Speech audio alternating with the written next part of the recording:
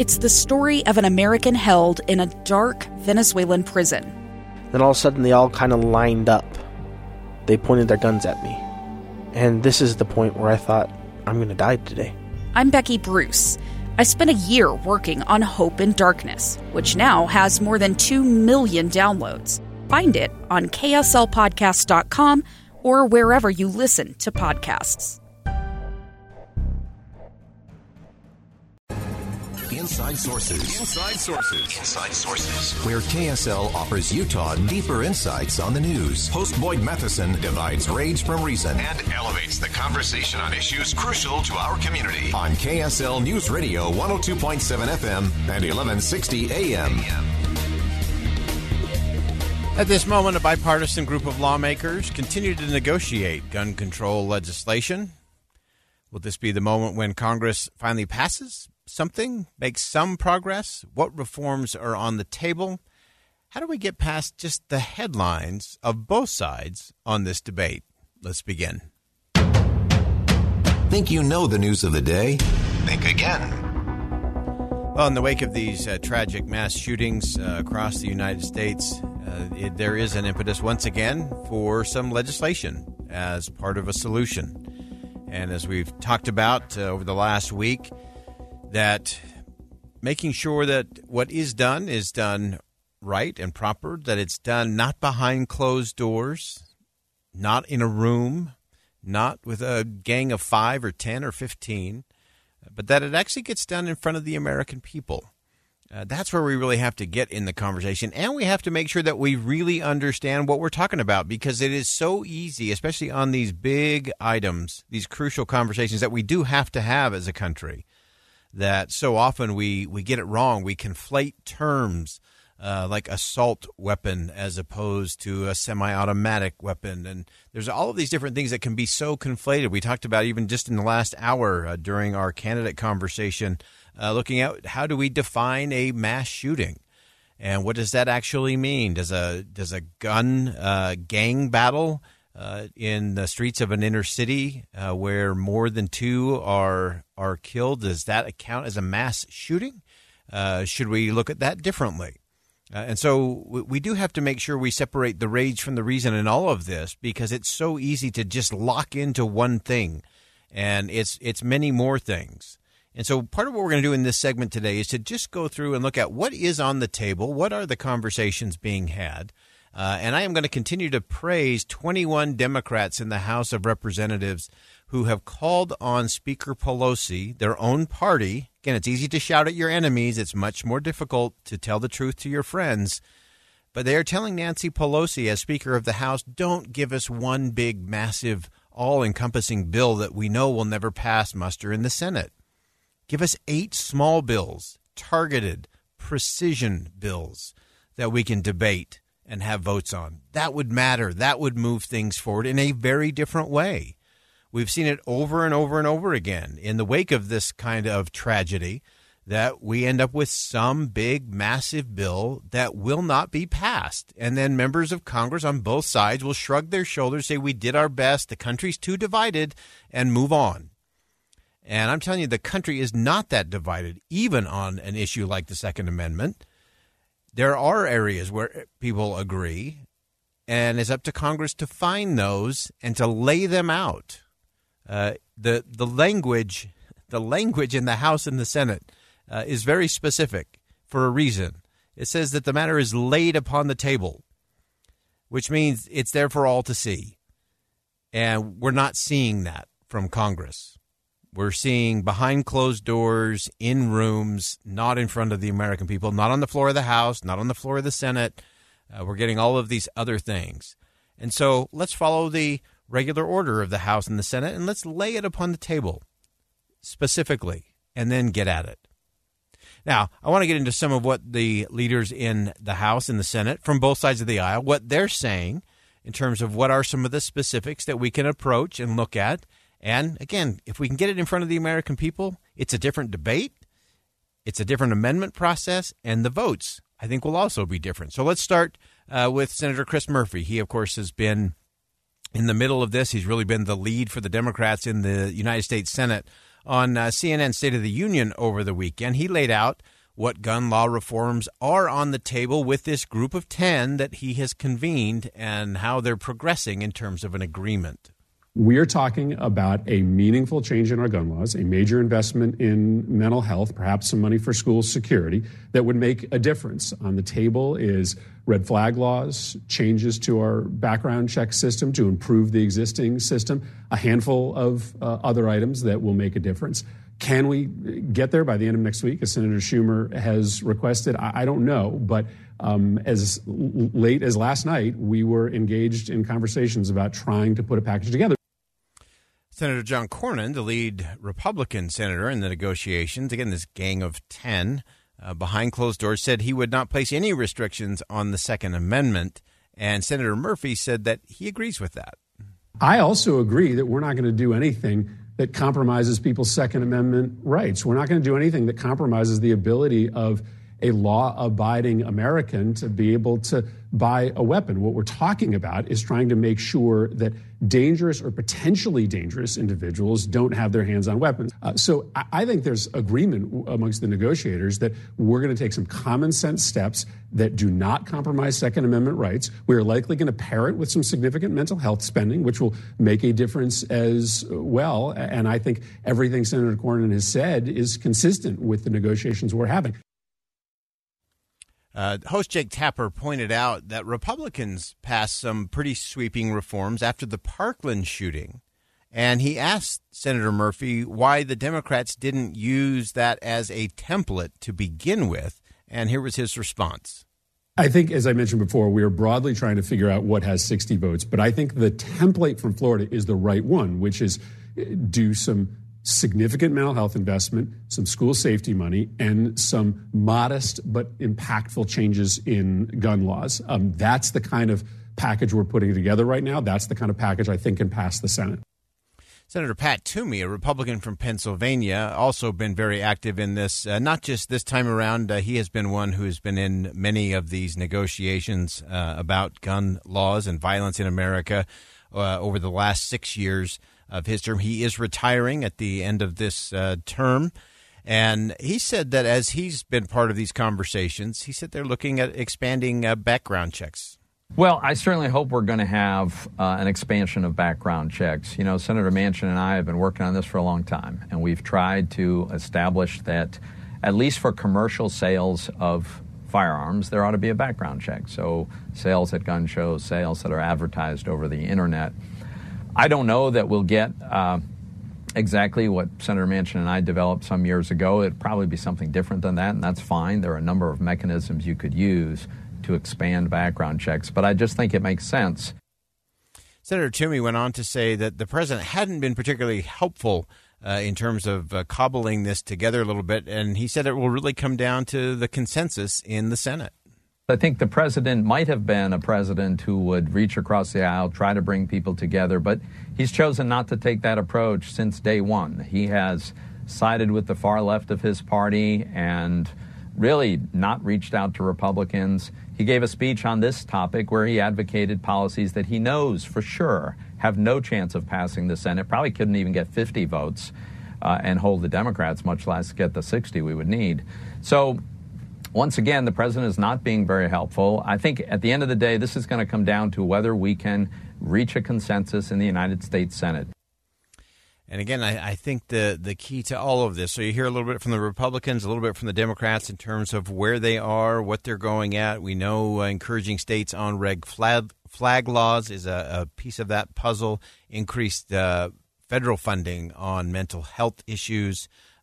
Expanding the background checks, I think, is one that everybody seems to be weighing in on and at least nodding their heads favorably in. And then also some school security resources being made available as well. So those are the things that seem to be on the table in terms of the conversation. And I think there's much more to it. And the test is really going to be, do you do a messaging bill with your eye towards the midterm elections? And again, this applies to Democrats as well as Republicans. Do you go for messaging or do you go for some substance, even though it may seem small? I think even incremental progress on this, the American people will validate and encourage more. But you have to have a different kind of conversation to actually get to that. Again, I think the closest thing I have seen to a path is what 21 Democrats are suggesting to their leadership. They're saying, don't go for the big messaging bill that might be helpful to us in the midterms. Let's get some real progress. Let's break this down to very focused, very precision bills. You can relate those to background checks, to mental health, security in the schools, all of those kinds of things, and do them one at a time in front of the American people, because then you can have an honest debate, not a behind closed doors and then emerge with an all or nothing outcome. Members of Congress, members of the Senate need to do their job, and to do that, someone has got to lay this issue and these bills on the table in the Senate and in the House for everybody to see. Think again with Boyd Matheson on KSL News Radio. Inside Sources with Boyd Matheson. We're going to stay with the conversation just a little bit longer. We have to stay with these questions longer if we're going to really get to some answers that have some substance to it and some staying power in terms of actually being implemented and making a difference, producing results, which is what we're all about. And obviously, politicians have a lot of opinions about gun control, the Second Amendment, mental health, our communities. And I think the thing we have to ask is to make sure that we don't get content with two things. One is just the sweeping generalities.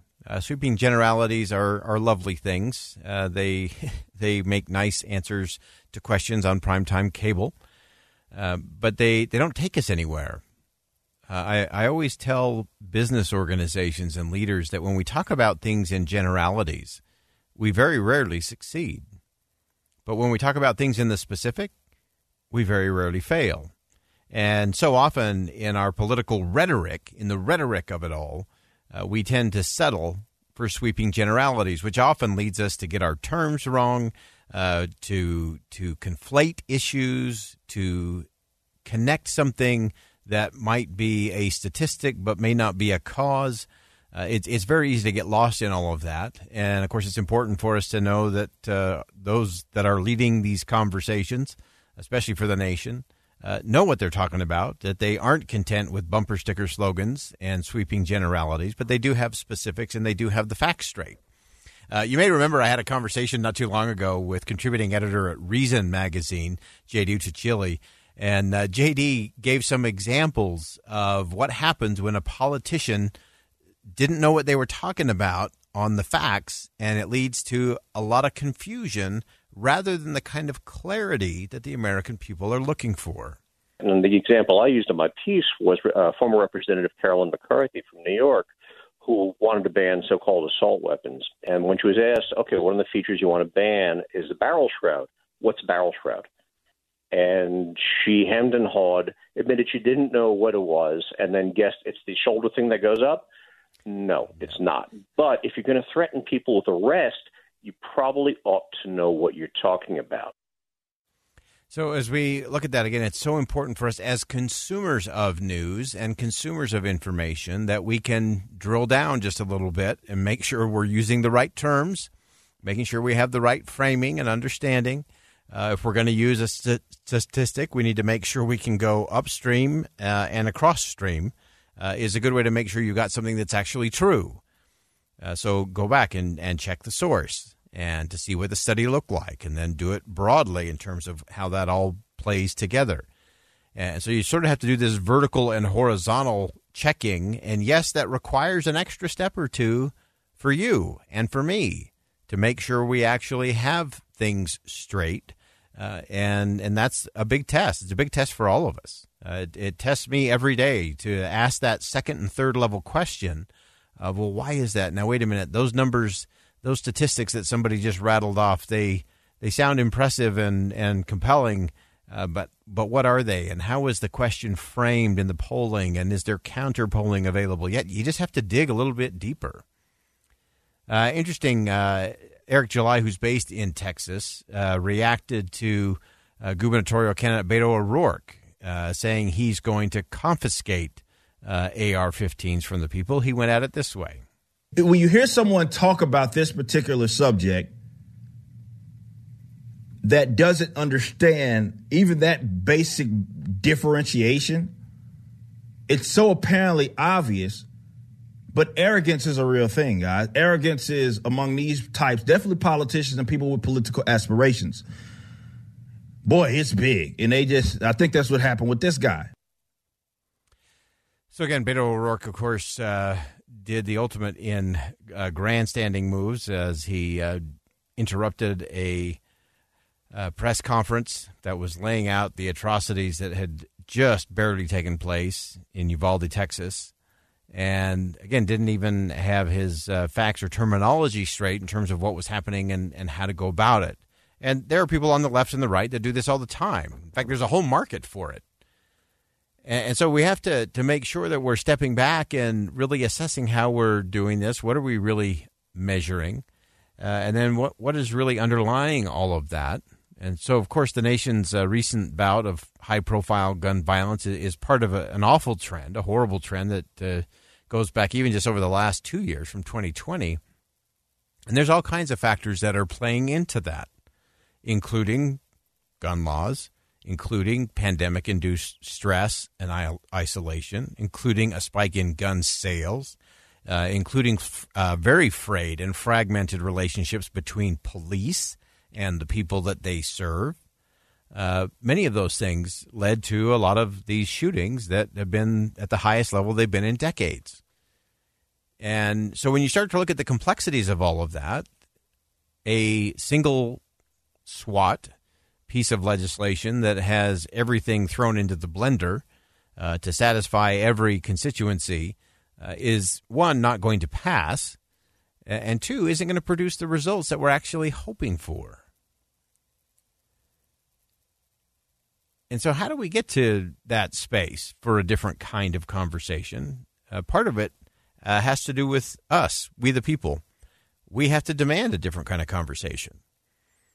We can't be content to just, repost and retweet whatever meme pops up that calls out the other side for being awful and horrible and terrible and not caring, or being passive and a snowflake and not caring about being able to defend yourself. We have to get past that. But who will do that? As we always say, it's easy to shout talking points at your enemies. That is not a hard thing, nor does that take any kind of courage of any kind, political or otherwise. What does take courage is to tell your friends the truth, or to tell your friends they're wrong, or to invite your friends to have a different kind of conversation and maybe broaden their ability to listen, as opposed to just ramming through whatever they think their team wants to hear. So these are complicated issues, but we cannot simply because they are complicated throw up our hands and say nothing can be done.